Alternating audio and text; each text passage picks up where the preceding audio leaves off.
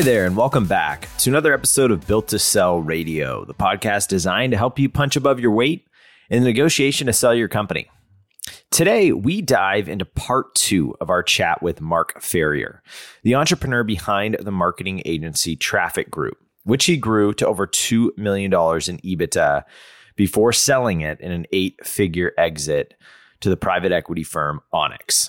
Now, if you haven't listened to last week's episode, I would highly encourage you to go back and listen to part 1, where Mark recounted his rocky experience with a shotgun agreement in his first marketing agency, which led him to being ousted by the firm and a $2 million lawsuit. Now, I'll make it easy by sharing the link to episode 1 in the show notes page, which you can find over at builttosell.com. Today, we'll explore how he learned from that ordeal and became the majority shareholder in TRAFFIKGROUP.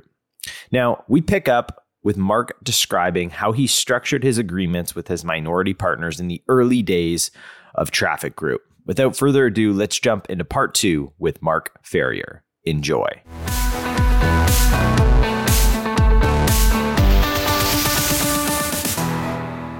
Well said. So let's get into traffic because, in the last sort of story, we talked a little bit about the very early days, a couple of partners. I've got Ryan and Ellie. Were those the partners you were referencing in the very begining, or did they come later? Okay.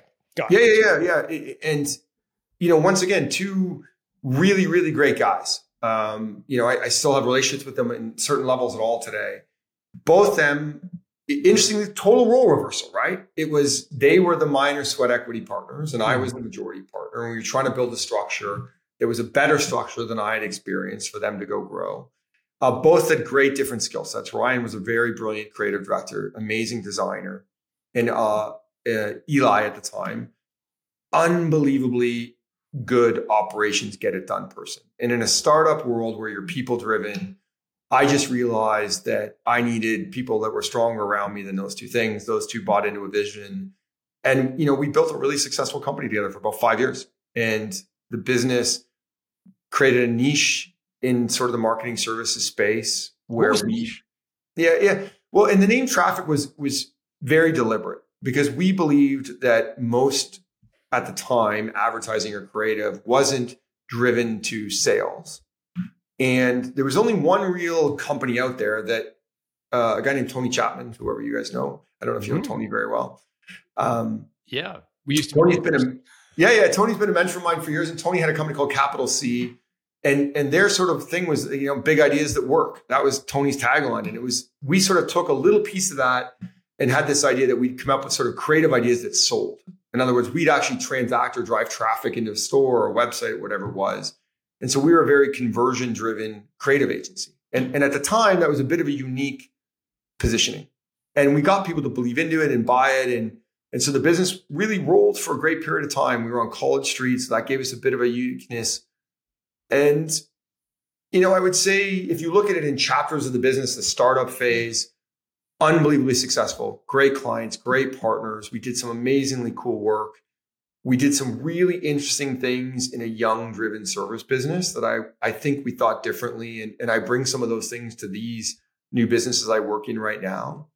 One of the things that I can't even remember what partner of mine came up with it was this concept that we created basically a holy crap fund.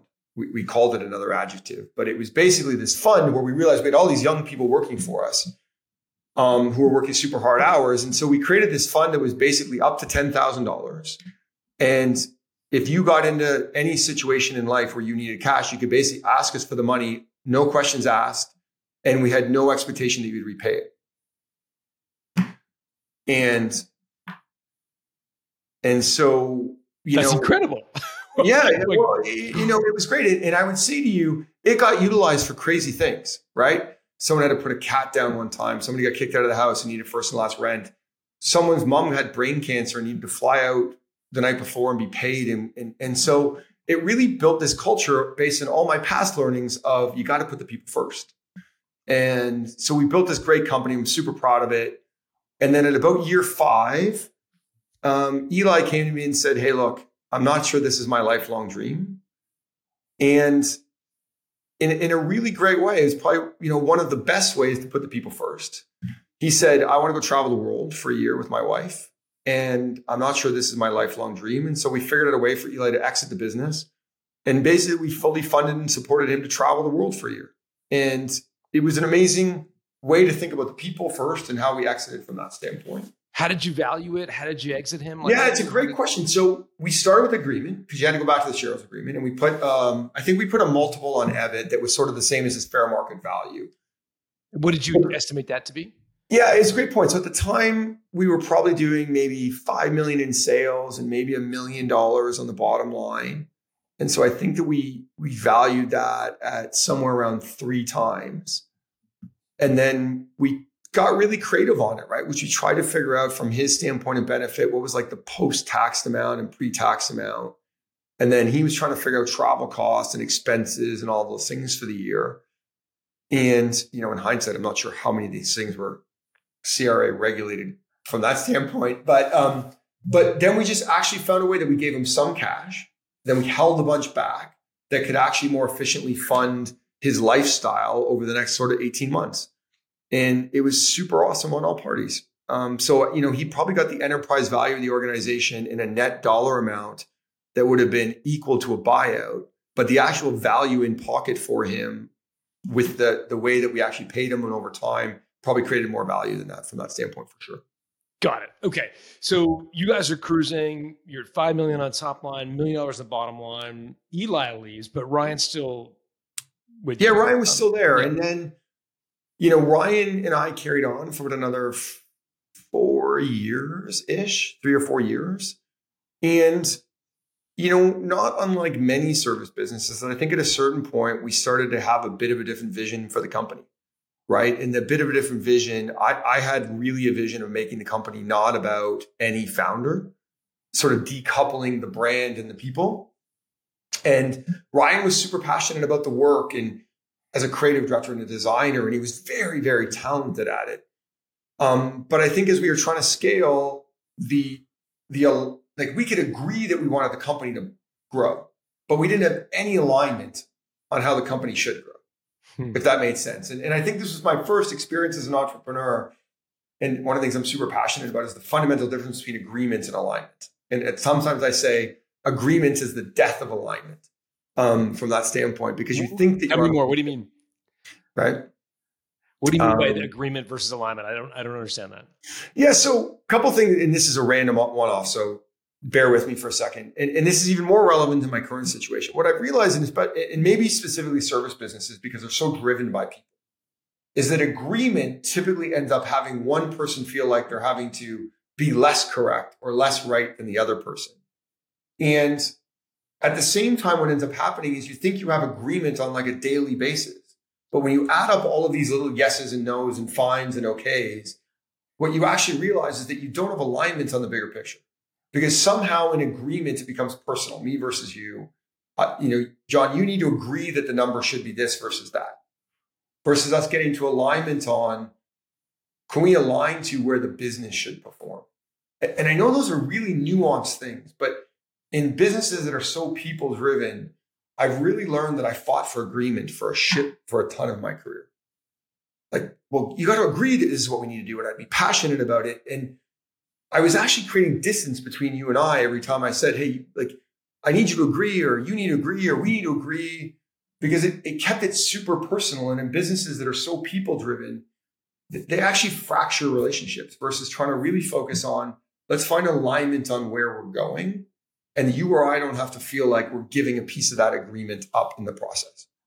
Really smart. So when you thought about alignment, about you had this vision, you agreed that you should grow. So you didn't want it to be a lifestyle business. You wanted to grow. Correct. You were at 5 going, did you have a sense of what the North Star was? Like, how big did you want to get? What was the beauty? Yeah, probably like most businesses, you think doubling is the big goal, right? And so, 10 was the yardstick. And I think we had a somewhat clear path that we could probably get it to 20 or 25.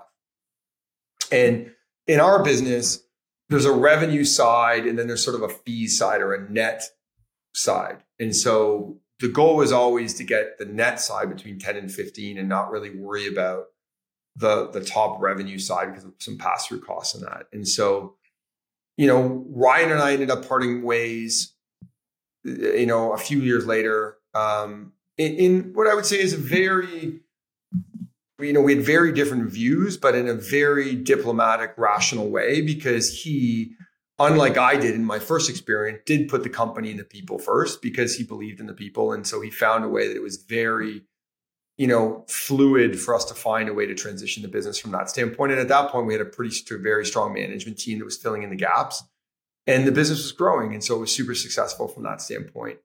And that one we valued higher. We valued that one, I think, at around 5x. And we worked really hard to find tax efficiency around that number.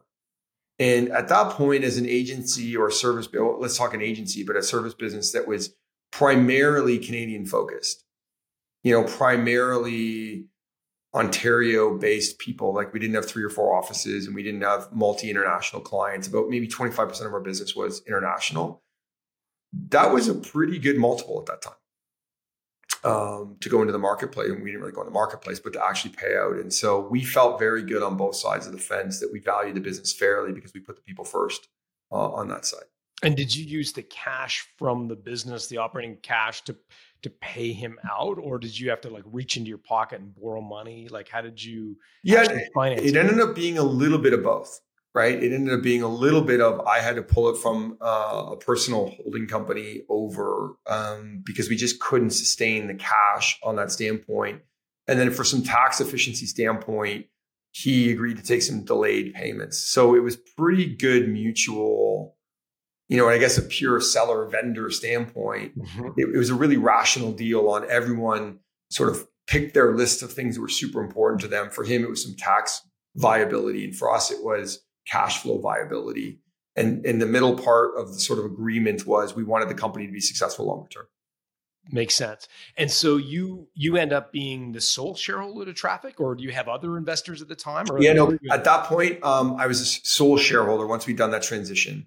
Our CFO, COO at the time, Kelly, actually was on the path to become a partner through the whole process with us.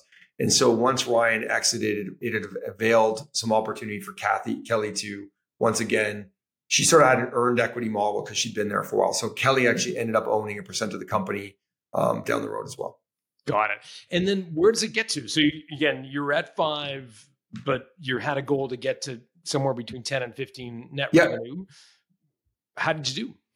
Yeah, so we built the business up, and then around 2009, going into 2010, I started to think about what was the next big chapter of the business, and could we get it to 50, or could we do other things with it?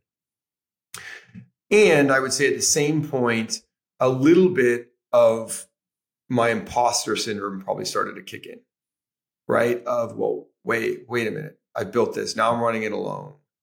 What does the future look like? Have I built the business strong enough? Have I built the business big enough?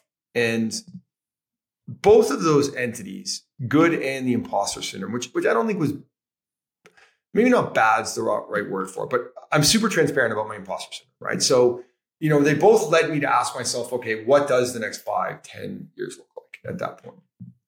And so I went and talked to a bunch of people, and I really came to realize sort of 4 things in that moment in time when you reflect going forward. And the 4 things in no order were: 1, I'd had the best management team that I'd ever had. And I'd realized in the business that we were in the service business, those management team members were going to start to recycle about every 2 years because they needed to get on to different opportunities for them to continue to grow. And I didn't want that to be the case.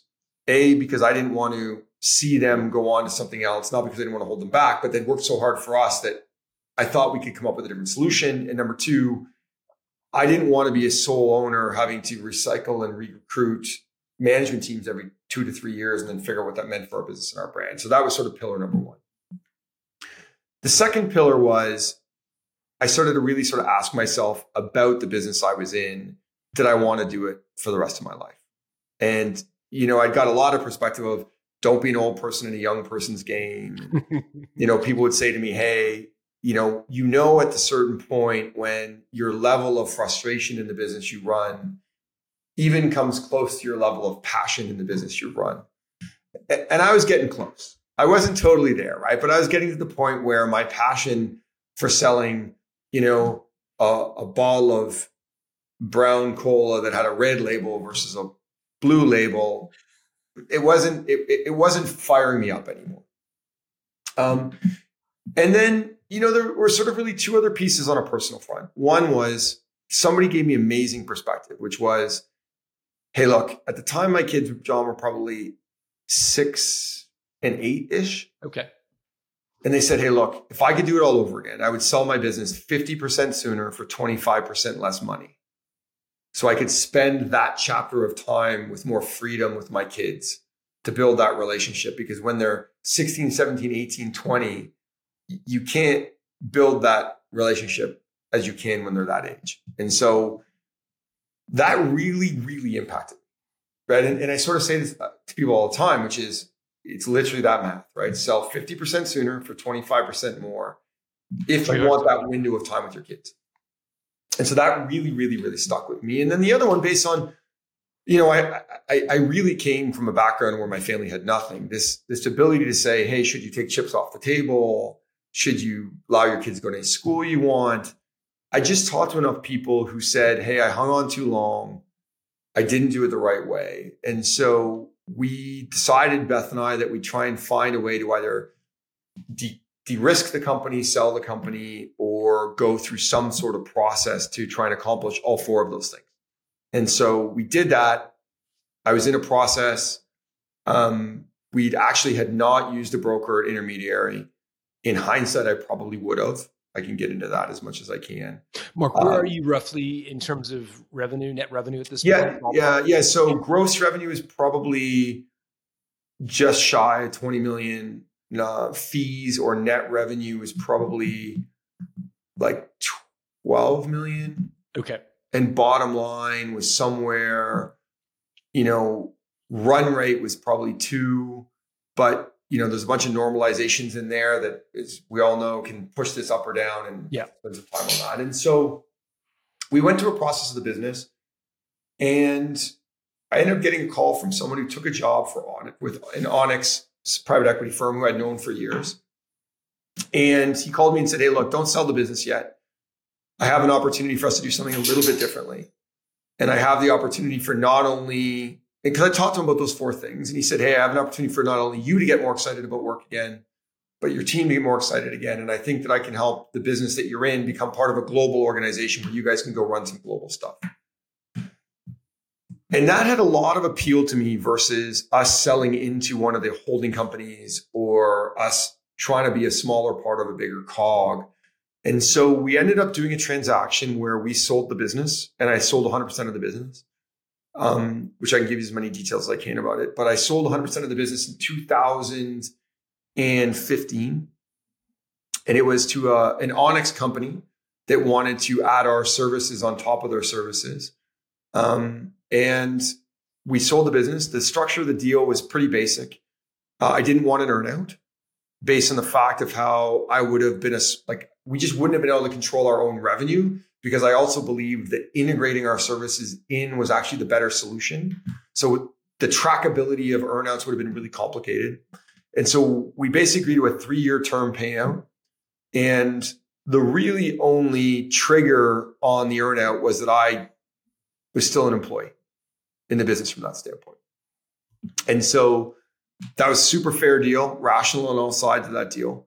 The deal for us, from a breakdown, because I know this is important to founders and this transparency I think helps. The deal was about 60% upfront in the transaction. Then the last payment was around 25%, and then the middle was broken up as sort of 2 smaller bridge payments. And we had to roll some of that equity back into the bigger Onex entity. And so we rolled about 8% of the deal back in from that standpoint. You're going to ask me the multiple. So the multiple is a little bit tricky. And the Why really don't you do multiple the interview? I'll just listen. Yeah, well, look, these are the important Right. things, right? Look, I feel like as much transparency I can give you. So it gets a little bit complicated, but the multiple, should have been probably ended up being in the 5 to 6 range. And the reason I'm saying it's a little bit complicated is because what ended up happening on the back end was Onex ended up exiting that business. In sort of early 2020. I'd worked till about mid 2019 with the business, which was an amazing experience, by the way. We got to open up international businesses and I was running Europe and an amazing learning. And then I sort of went on the private equity buying side for them of understanding how to go acquire service businesses. But they ended up exiting that in a bunch of other strategic moves to sort of de-risk some of the core investments. And they ended up selling it to my term is not going to be fair or rational to them, but more of a deep discounting turnaround private equity shop. And so our core 8% went from, call it $100 a share to $4 a share. So we literally lost 96% in value of that money that we flipped into the big greater business. Oh, wow. On that standpoint. So, if I'm very honest, I've actually never actually did the net multiple because I think it was an interesting learning about that role and the risk around that role and how to position that role from that standpoint. Interesting. A lot of our listeners will be asked to roll equity. Absolutely. It's very common, obviously, in a private equity deal. So just to be clear, you rolled 8% into Onex shares, Onex being the giant holding company, or 8% into a division, if you will, of Onex. It sounds great. 8% into a division. So Onex had a platform and I rolled 8% of our investment into the platform investment for Onex. Okay. And you ended up getting 4 cents on the dollar effectively for those shares. Yeah, basically, we lost about 96% in value of that roll. Okay. Yeah. And obviously not a great outcome, but what did you learn from, would you do anything differently about it if you were multiple things differently. So I think, first of all, I don't think rolling equity is a bad thing. I actually think it is an amazing alignment thing. And so even though mine didn't work out swimmingly well, I actually don't think it's a bad mechanism at all. I think the key to it is, from my learnings, and this is not advice, my learnings would have been, I don't think I understood the transparency and understanding how that role in equity was managed, valued, and accessible. I think I was really excited about the deal, really believed in the deal, really believed in the opportunity, probably got Hollywooded a little bit by the name of the private equity firm. Right? What did Hollywooded mean? Hollywood, like stars and lights, right? I was probably like, look, this isn't some, and I think, by the way, that's a real factor in some of these deal structures is that you get, I call it Hollywooded because you almost get excited about the movie and how it's all going to work out, but you don't realize maybe they haven't done their due diligence and maybe it isn't, you do need to dig 2 or 3 levels deeper. And I wish I would have done all of those things, but I didn't because it was Onex. Very honest. And they didn't treat me unfairly. I want to be clear on that. I just didn't do that level of due diligence. That would be my first one, is to make sure that you really understand the valuation, how it's tracked, the accessibility of it, and what really impacts it, right? So in our case, what impacted it was debt load and interest rates went up and a bunch of stuff that, honestly, John, I would have never thought through when I did the deal. I would have never thought through that their debt load and interest payments ballooning and due dates could have affected that earnout at all. And I think that was super naive. So I would say, if you do roll in an entity that has multi-factors affecting the earnout, I would do significant due diligence and probably hire someone to understand what the impacts of those are if the roll was enough or impactful enough for you. That was part A. Yeah. That's fascinating because, of course, most of these private equity deals, the private equity acquirer is using some debt to buy the business, and that debt needs to get repaid by the company. And when interest rates go from 3 to 8% or wherever, it's effectively doubling that. In other words, lowering their cash flow at the very least, right? Right. Yeah. And I didn't think through when payments were coming due and when terms were coming due and when loans were coming due. And, I probably didn't do enough of an analysis around how the financial statements would be impacted. And so if you looked at the EBITDA numbers and multiples, and I was just naive and I was excited. And as I said, I got Hollywood. And by the way, nobody Hollywooded me. I did it to myself, right?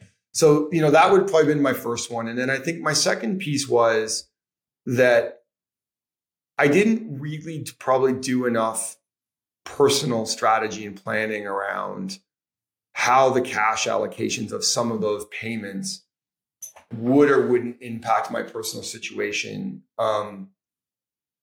Because once again, I was excited about the deal and the deal would, provided my family more liquidity than I probably thought I would have had at that age, et cetera, et cetera. And so I was a little bit naive on the deal structure and I was a little bit naive on understanding the key levers to the deal structure to the equity role. How did it work with being an employee? So you mentioned it wasn't an earnout, but it was a structured payment, which was contingent on you staying as an employee. Yeah. Did Onex have the rights to effectively fire you and eliminate the need to pay that extra 25% on the very back end? Yeah, no, it was actually pretty fair and reasonable. I just couldn't quit. Okay. I couldn't quit and I couldn't basically go on strike. Like in essence, right? Like you can say I could have, like I had to follow the CEO's leadership and all that, but basically as a founder, it was fairly reasonable. I couldn't go on strike. In other words, I had to do my job. They couldn't ask me to do something that was super unreasonable and I just couldn't quit.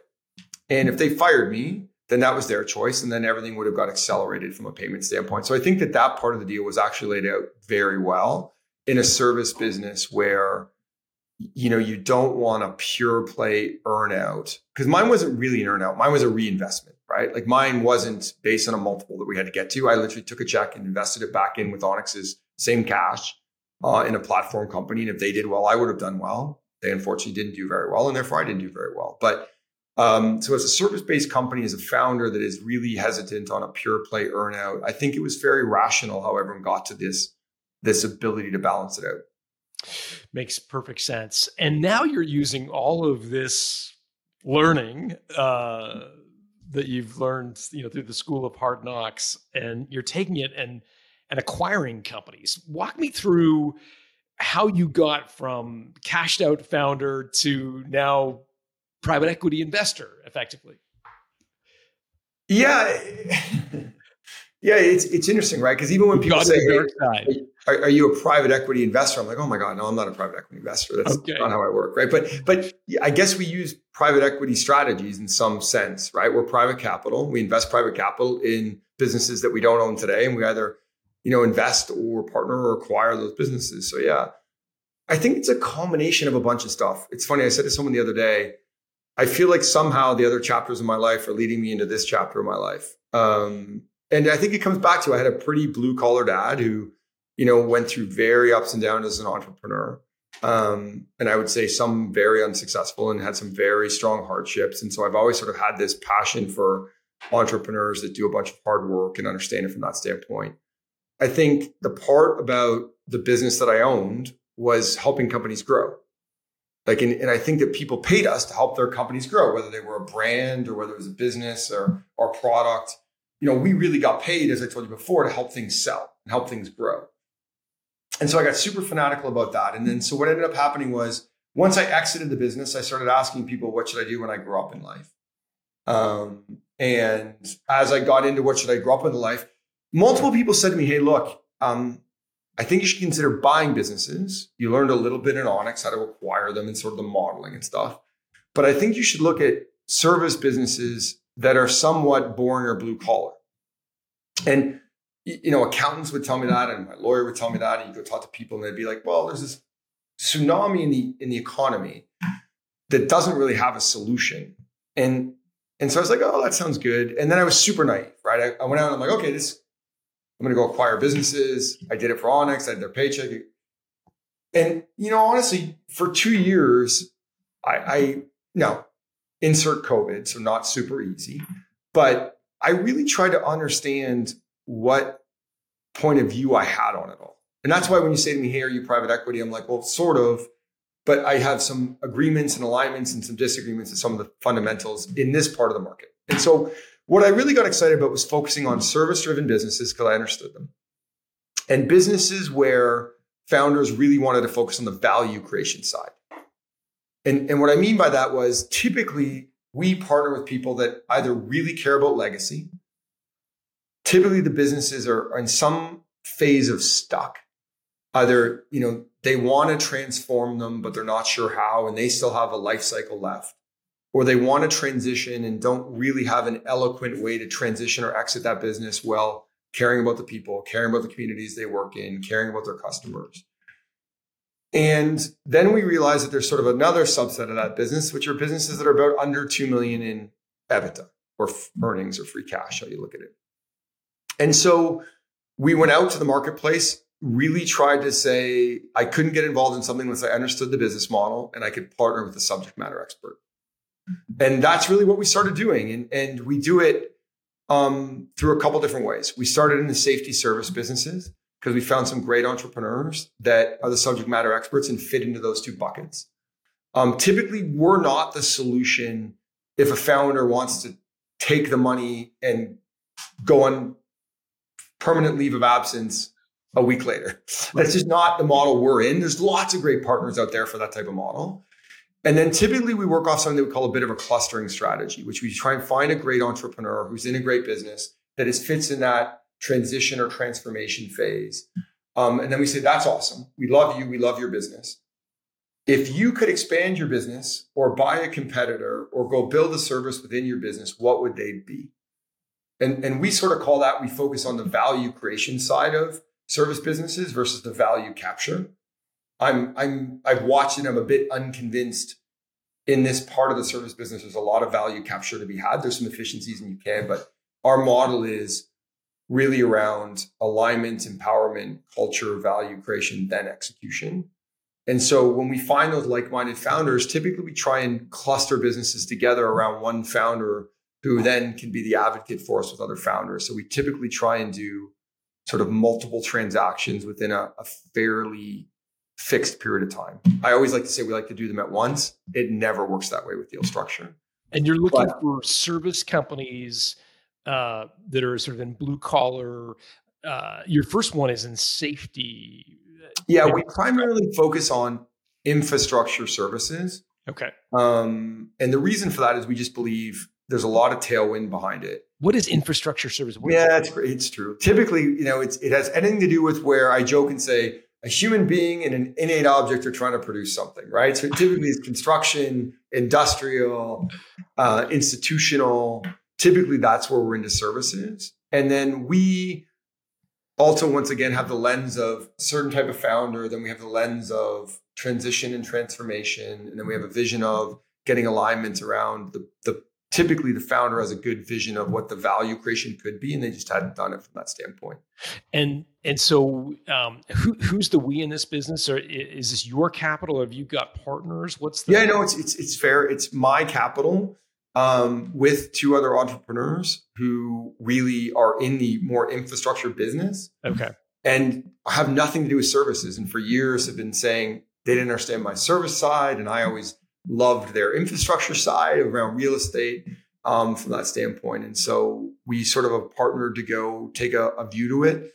And then I guess the last piece of our view is partially because of my experience in selling the business and going through it, and partially because of their view around almost like the permanency of assets in that space.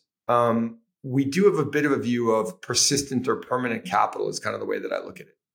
In other words, because of the way we structure the capital, we don't look to flip businesses. We don't need to return to investors tomorrow. And so we do have a long-term view of running the businesses. People ask me, well, you're going to run them the exact same way the founder ran them before? Well, no, not necessarily, but we're going to have the same view of we're going to run it like it will exist forever. And what would a typical deal structure be like if I was considering selling my business to you? What would the typical deal structure be? Great question. Yeah, I think if you go back to those two buckets that we find are founders that are typically really good partners for us. So one is sort of in that I want to transition my business. I have an exit. It's not tomorrow. I want to make sure legacy, community, and people are super taken care of. Typically, those deal structures are we would acquire an equal to majority stake in the business day one. Typically, the founders and or their management teams would take a 20 to 30% stake in the business on a go-forward basis.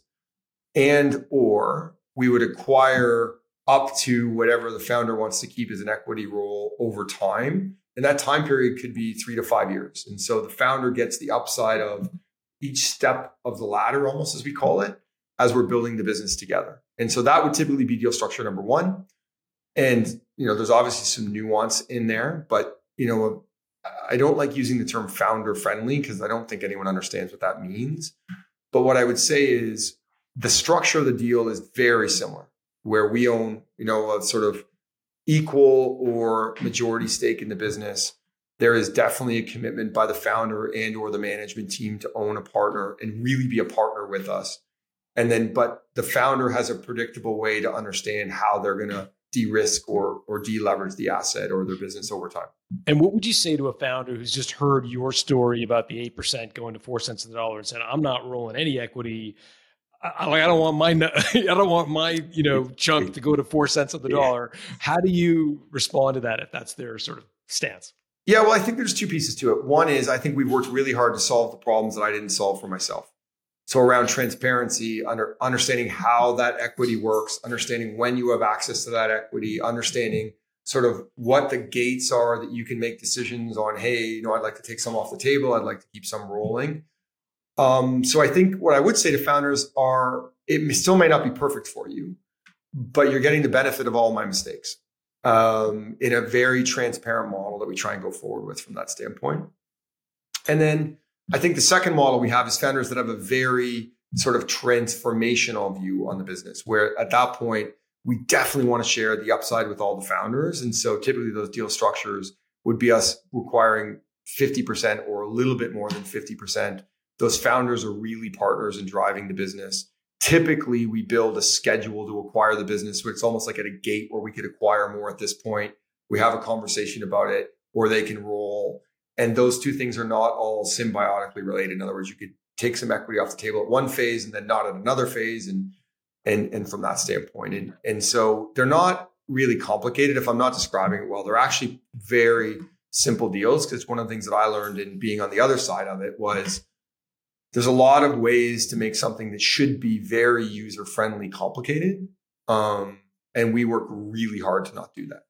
And you're not fluffing your feathers here. So I'm going to, because what's cool is, unlike a bean counter investing in your business, or, a money guy or gal investing in your business, is like, we now own 51% and we're going to gut your business. We're going to get rid of your employees because we don't really understand a service business. You're getting you who A, understand service businesses and the delicate alchemy that are the people of those businesses, and B, you're like a marketing guy, one of Canada's best. And so, help Microsoft and Pepsi and all these amazing brands. And so, like, if I'm on the other side of the table, I'm like, I could go with the bean counter, or I could go with Mark. Like, the Mark deal sounds pretty good to me right now.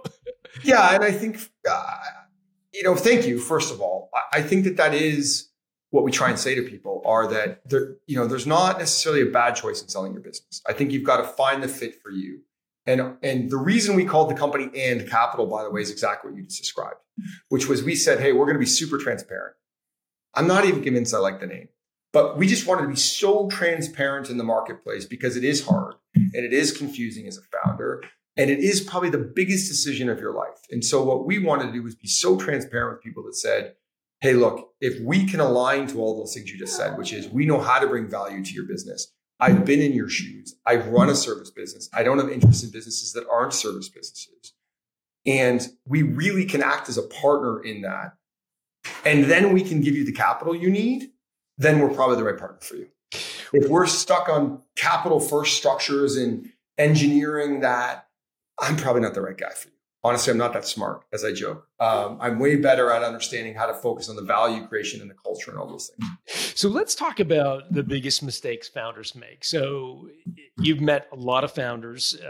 both peers of yours and now, on the acquisition side.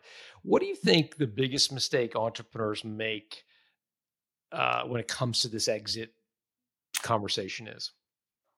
Yeah. So, once again, I'm not sure I'll ever give advice, but I can give some shared learnings of things I witness. How's that? And maybe there's sort of 3 or 4. So the one I would say is the multiple is probably the thing that I think people make the most amount of mistakes around, because a lot of deal structures seem to be caught up on this multiple, right? And I would argue with you, the multiple is a directional element. The actual deal structure is way more important for people on either side. Like if it's a pure money investment deal structure, there's a tax implication at a certain point, and there's understanding how to get those payments that are more efficient. And I see a lot of mistakes around people just driving and trying to focus and refocus conversations around the multiple versus what's the actual value of the deal, total net to the founder. And if the founder cares more about cash, in other words, they care about the community, and they care about the people, and they care about the longevity of the business, then all those parts need to be part of the deal structure. And so I think that for multiple reasons that I don't think are bad reasons, we get caught up on this as the common nomenclature of deals is multiples. And I think it should be part of it, and it should be directional, but it should not be your entire focus. So that would be sort of my first piece. Okay. The second piece I would say is understand clearly from all of your partners, whether it be your brokers, your advisors, all of the people that support, and I call really the community of founders, because when you enter into a sale process, as you would know, the community is super important. Whoever you choose to put in your community, don't do it alone. One of my other mistakes is that really understand and be able to describe what type of founder selling you are. So are you the type of founder who in our buckets would either be a transformative one? I have 5 years left. I have these goals. I want a partner. Are you a transitionary one who says, no, I have a clear exit, but I want to do it on my terms, my hands on the wheel? Or are you what I would say a controlled exit partner who I have a very clear path for an exit, and it's not that I'm dump and running, because I haven't really met many dump and run founders, honestly. But I've oversimplified the buckets. But I think those 3 buckets are very good directionally for you to talk to your community around to understand before you start seeking out a deal. So transformational meaning, I see the next big S curve in our growth, but I need some extra capital. I want to take a little bit of chips off the table to get there. So that's I got 5 years left. And I want partners to do it with. Yeah. Intellectual partner, or someone who can be a partner in the true sense of the word. The second one is I want to transition out, but I want to do it with my hand on the wheel. I don't want to, I want it to be gradual. Correct. And I think that's a great term for it. It's really transitionary, which is, there's a transition. It's not a controlled exit, which is I have a very specific time frame to why I want to be out of the business. Right. And they work with you to figure out what that transitionary period of time is. And typically the founder has a lot of influence on it, which I give you examples of. But that would be sort of my second big learning is don't let the community sway you in the middle of the process. What one of those 3 you should be focusing on. Have a good sense going into it with your community, which one of those you are. That's a really interesting point, because certain people have different incentives, right? Your lawyer may be like, hey, pump the brakes here. Let's think this through. Your broker may be, hey, let's get a deal done. And there may be the wealth advisor may be saying, hey, I want to invest the money. So let's get as much cash up front. Like there could be all sorts of motivations that aren't necessarily in total alignment with what you want as the founder. Am I like that? Yeah. And look, I think that isn't done out of negativity. I think it happens. To your point, right? Like it just happens, right? And then you get in, and in the marketplace that we're in, you could get big swings, right? Like you could be selling a business that someone thinks the enterprise value of it is 4 million, and someone prices it at 5.5. Like that's crazy, the difference in those two pricings, right? And so stuff happens in that process when you're sort of in this mid sort of, I would call small to micro cap space that we sort of play in. And so that's when I think it's really important to understand 1 and 2. One is deal structure, not multiple. And the second one is, understanding what type of founder and seller are you, or what are the key sort of structures to put around it. Yeah, the multiple one is really interesting. I remember a mentor of mine. I mean, this goes back more than a decade, so forgive the old example. But he used to say, multiple of what? Multiple of 3 years historical, multiple of weighted average, multiple of last year's, multiple of future, multiple of this year's trailing 12 months adjusted. I mean, there's a lot of different ways you can skin the cat, and so it can be a very subjective number that varies wildly based on how you interpret the question about multiples. So it's a really good reminder for my listeners for sure. Yeah. And then I think the last one for me is, I don't think a lot of the processes actually provide the founder with enough ability to build relationship.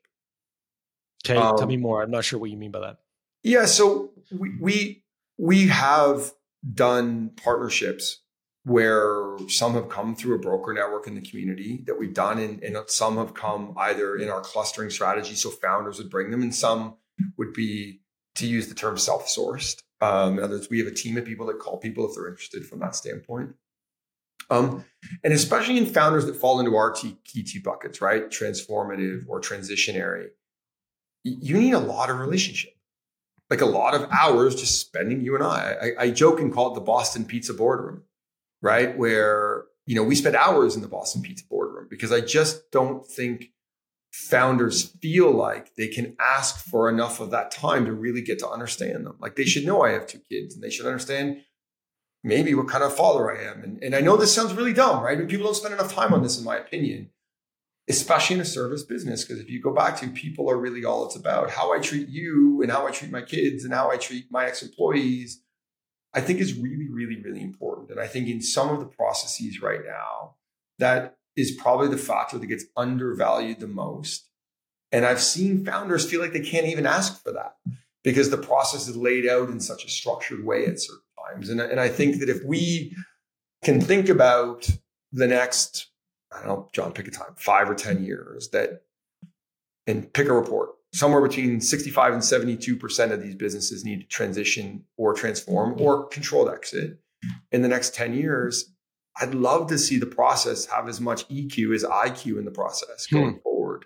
Because I think we'll just get better deals, and I think our economy will be in a better place. That's a bit of a passionate one about me, but that would be the third one for sure. Is I think we undervalue the relational side of transacting these service-driven businesses in our economy right now. But you can understand from an entrepreneur's perspective why, this could be their one shot at, the big nut, right? Like this could be and you can understand why founders, as you've been one yourself and you lived it, why they focus on like, what's the number? Because this is my life's work.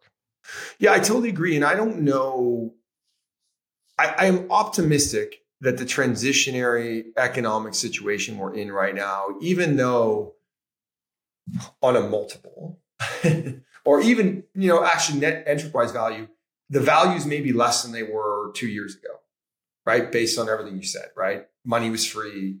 Tons of private equity money was around. People were doing deals that I'm not sure get done in this exact environment right now. I think that if I'm optimistic that said maybe this environment has pumped the brakes a little bit, I actually think it'll be healthier for the businesses longer term. And that doesn't mean that I want any entrepreneur to get less money. I want entrepreneurs to get great money. But I just think the pumping of the brakes will potentially create more creative deals for both the community, the founders, and the economy going forward, and these businesses still running, despite any optimism. Let's assume I'm not a Wharton finance grad, and either one of us, by the way. What's that? Either one of us. I'm a kinesiology grad, but yes. So, let's try to keep this in layman's terms. But I've heard that private equity companies, when they buy a business, and I realize that's not how you characterize yourself, but work with me here. They use a little bit of debt, or in some cases, a lot of debt. In the case of Onex, to improve their return on investment. And I understand as a founder that in the event that I'm going to sell to a private equity group and there's some debt that's going to be applied to my business, I'm going to have to pay that debt off using the cash in my former business, and that's going to put pressure on me to continue to perform and maybe gives us less wiggle room. How would you coach me as a founder to evaluate how much debt the private equity company intends to use? Like, how do I figure out whether they're going to use, 2 turns of EBITDA debt or 5 turns? Like, how do I figure that out before I agree to the transaction? Yeah, interesting. My answer to you is super simple, but not easy. I would ask, right? And so to your point, because I've been a founder and I got caught up in the Hollywood, we don't Hollywood anything about it. As a brand, we're not Hollywood, but you get what I mean, right? So we clearly explain to people how much debt we believe we can and may put on the business. Typically, we are extremely low. Like in our net enterprise today, we probably have less than one ratio of like one. Well, we do have one. We probably have less than 1%, like 1 turn of debt on our total enterprise value, because we just believe it's the wrong thing to do right now. So to be clear, so for my listeners, let's say you have a company with $1 million in revenue, $100,000 in profit. You're saying that you would have no more than less than $100,000 debt on that business. Yeah. And for exactly all the reasons you say, right, is that, cash flow is king and, we're unsure of the debt market. And that doesn't mean we won't put debt on businesses. And I think at times, coming from a non-Wharton, as you use the example, or pure private equity background, I have learned that the debt, if it's the right structure, is actually a very positive thing, because you get partners that have experience like RBC who can actually add value to the overall business creation by bringing them on as partners. And so I don't think debt should be thought of as a negative thing. I think, to your point, high debt leverage on a service business that relies on free cash flow, I think the founder really should understand how that works. And once again, if they're not being explained that clear in the transactionary structure or their community, there are absolutely people that can help you understand that from that standpoint, right? I want to briefly ask you, and then I'll let you go, because I know we've spent a lot of time here. Keep going. Put options. So we've had 2 stories, one very good, one very bad. Both involved private equity. One, the good one, was the founder was in a position of strength and negotiated some put options. And for my listeners, that means that they had the ability to effectively sell the remaining shares that they rolled at a predetermined valuation. And so he kind of capped his downside, but also had a bit upside. So that's a kind of the best of both worlds. But he had a lot of leverage because he had a very attractive business. Other story was the opposite. So sold 51%, so lost control, had a big chunk of his business, and that went to zero, and had no option to get out and had no control to do. So kind of both ends of the spectrum. So what coaching would you give a founder around negotiating put options? Is that something you would ever entertain as a buyer? And if so, like under what conditions?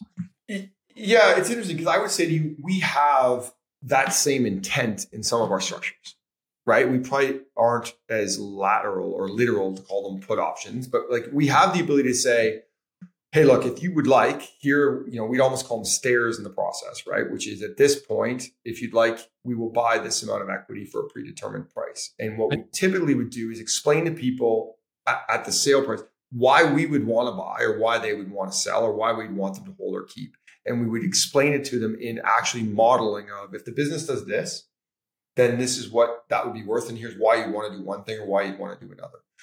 And so, once again, my perspective of a founder would also go back to, if you really understand which one of those 3 buckets, and I've oversimplified those 3 buckets, I think then, to your point on put options, you would have a different lens on why you would do it or why you wouldn't.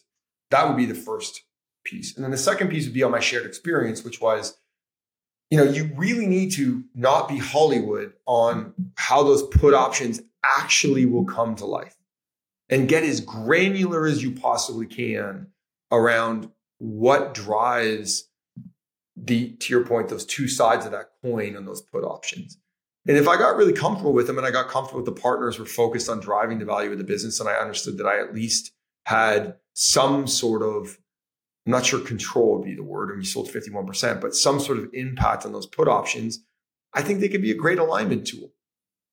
If they fit to why you're selling, and you don't feel like you're a passenger on the ship of put options, That's when I think put options get a bit scary, is that when the founder suddenly feels like they're a passenger in their own company and they have these put options, or I would put very transactional earnouts in the same bucket, right? Which is, I thought I understood how it worked. All the mechanisms of earnouts that can change that number demonstrably, I actually didn't have any visibility or control over. I think at times it's a very unfortunate situation that founders can get themselves into, and a hard one to get out of. It's really hard to suddenly renegotiate that stuff halfway through and say, whoa, that's not what we thought the intent was. Not impossible if you have good partners, but I think you've witnessed probably more than I. There is the downside of some of those for sure. Yeah, 100%. When you talk about a put option that you might put in place, a structure with a company that you buy, and you mentioned like when we reach this point, is that point a moment in time or a revenue threshold or a profitability threshold? Well, for us, we have a little bit of a benefit. And so, here's a live example. I obviously can't give you the names, but there's a business who is definitely in the transformative phase, right? Transformative phase of, hey, I think I probably got 5 years left. I want to do all these things with the business. I know I can't do it all alone. I'm stuck in the day-to-day. I'm really excited what you guys are doing. I see the synergies between your core business that you're running and my business. That's amazing. I also have a goal of trying to get this much value out of the business for me over that time. And I know my business isn't worth that at this point in time. And so we actually spend a lot of time saying, okay, so if these things happen and you lay out what we thought we would do, here's probably where we think we can get to on the high side. Here's what we think we can get to on the low side. And so let's pick a median realistic number and start to plot it out over your 5 years to say, at this point, if these things happen with modest growth plus the plan that we have in place, you'd be here. Is that where you want to be, or do you want to be here? And so I think that us spending a lot of time helping founders really understand how the business can grow or not grow with realistic expectations. And that's where probably I'm focused on the value creation side. And I put it in a language that I would have understood when I sold my business, and I didn't.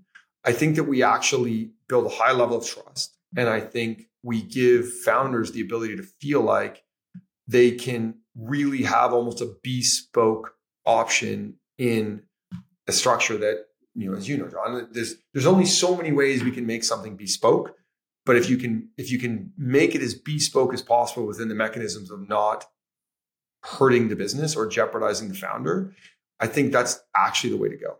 So I think for that point, transparency is the first piece. I think the second piece is clarity and alignment on how you see the business growing and how long they want to be in it.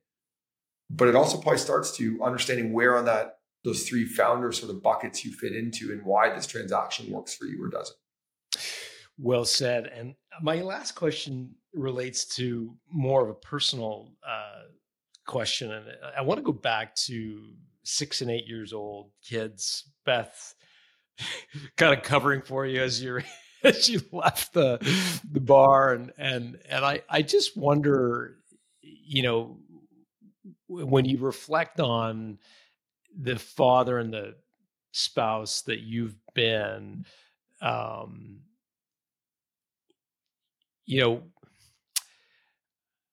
assuming that you made the right decision, that you're glad that you sold maybe for less than you could have if you'd hung on.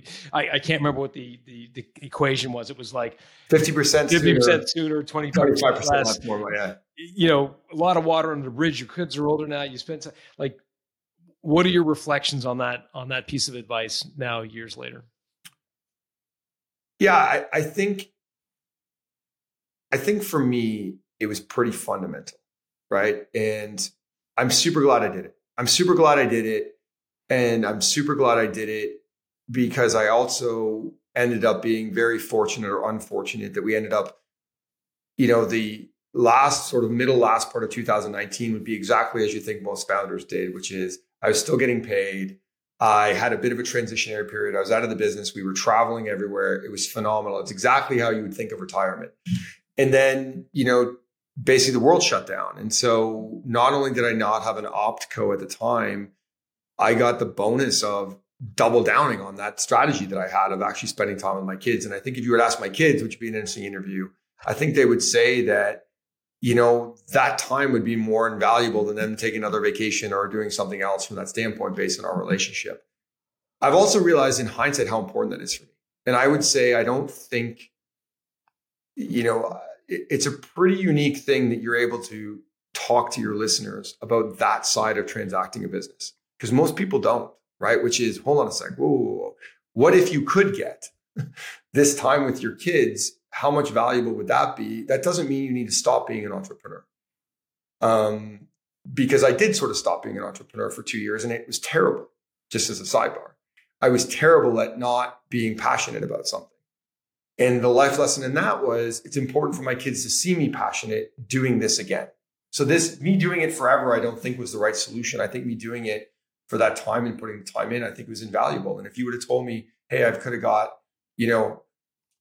multiples on hundreds of thousands or maybe millions, I'm not sure I would have done it. I think I would have taken the time every time. And I think that as founders, it's important to understand what are those other parts that are super important to you and why now versus why 5 years or whatever. Because, the other piece of that is, I think this is sort of related, which is from a founder standpoint, I think it's really hard about selling your business and what value to sell it at. And did I sell at this value or that value? And did I undersell it? Did I oversell it? And it's almost like as founders, we compare our worst day to somebody's best day, right? Like, and that doesn't mean we didn't have a best day. And the magic that I love about what you do is you tell both sides of the story. You've told some people that they thought they probably had their best day and ended up with their worst day. And I think for me, the balance in between those things is there's got to be a reason you want to transact your business more than money. At least that's my perspective. And if that goes back to figuring out what sort of founder you are, because I think if there is, no matter what the end value, you'll be happier. Right? If it's up a little bit or down a little bit, I think you'll just be happier because all of the variables aren't the multiple or the final amount. And of all the partners and founders and entrepreneurs that I've worked with, I think that everyone who's had that some sort of balance between, yes, I want the highest value I can get for my business, but I won't take it at all costs. I think that the more you can get comfortable with that and talk about it, and this is where I think the community is super important, right? Which is if our community around helping founders transact, because founders are great at building businesses. That doesn't mean we're all great at selling businesses. This is why stuff like this podcast and other resources and the partners who are part of your partnerships are super important. I would love our community to just start talking about the whole entrepreneur, not just the transaction for the founder, because I think you'll just get better transactions, happier people. And I actually think the economy that's left post these founders, which scares me a little bit because they've been so good for so long, I think will be healthier as well. Mark, I'm so grateful for you taking the time. I'm so glad we ran into each other on the bike path. I think that is that's serendipity. I'm just super grateful. Where can people reach out if they wanted to say hi on social media? I know you're a LinkedIn guy. Is that the best place for folks? Yeah, LinkedIn's probably the best from that standpoint. The business, once again, that the capital company that we partner with is literally called A&D, capital.ca, proud Canadian, from that standpoint. And so that, one of those two places are probably the best place to get a hold of us. And, once again, I think for us, we love talking to founders because if a little bit of our experience can help them, that doesn't mean they have to want to transact today. Just reach out to us and we either will help them, give them a perspective or refer them to someone or refer them back to a great podcast like yourself to try and learn. So, and on that side, I think that we are trying to be part of the community, even though we are, I guess at the end of the day, we're investors and partners. We also want to be on the community side because I think that that's kind of goes back to that balance you just asked me, right? Is if we can be both sides of the community, then I think we'll help everyone create more value. 100% agree. So the website is andcapital.ca. Yeah. And Mark Ferrier, we will put Mark's LinkedIn profile in the show notes at builttosell.com. Mark, thanks for doing this. And there you have it for part 2 of today's episode with Mark Ferrier. Again, if you hadn't had the chance to listen to the first part of this interview, I'd highly encourage you to head over to builttosell.com, where there you'll be able to find part 1 with Mark Ferrier. If you enjoyed today's podcast and parts 1 and 2, I would encourage you to share this podcast out with a friend or colleague you feel like would truly enjoy listening to today's episode. If you're not already subscribed to the podcast, ensure you hit that subscribe button wherever you listen to your favorite shows. And if you want to watch this full interview, you can head over to our YouTube channel at Built to Sell Radio, where there you can watch the full version of today's video podcast. If you know of someone who would be a great fit to be a guest right here on the show, you can nominate them by heading over to builttosell.com/nominate. There you have the chance to nominate yourself or someone else to be a guest right here on the show with John. Again, for show notes, including everything referenced in today's episode and the more technical terms used, be sure to head over to our episode page, which you can find at builttosell.com. Special thanks to Dennis Labataglia for handling today's audio engineering. And thank you to our community of certified value builders who help us bring our message to you. Our advisors are experts in helping you build the value of your company. To get in touch with an advisor or learn how to become one yourself, be sure to head over to valuebuilder.com. I'm Colin Morgan, and I look forward to talking to you again next week.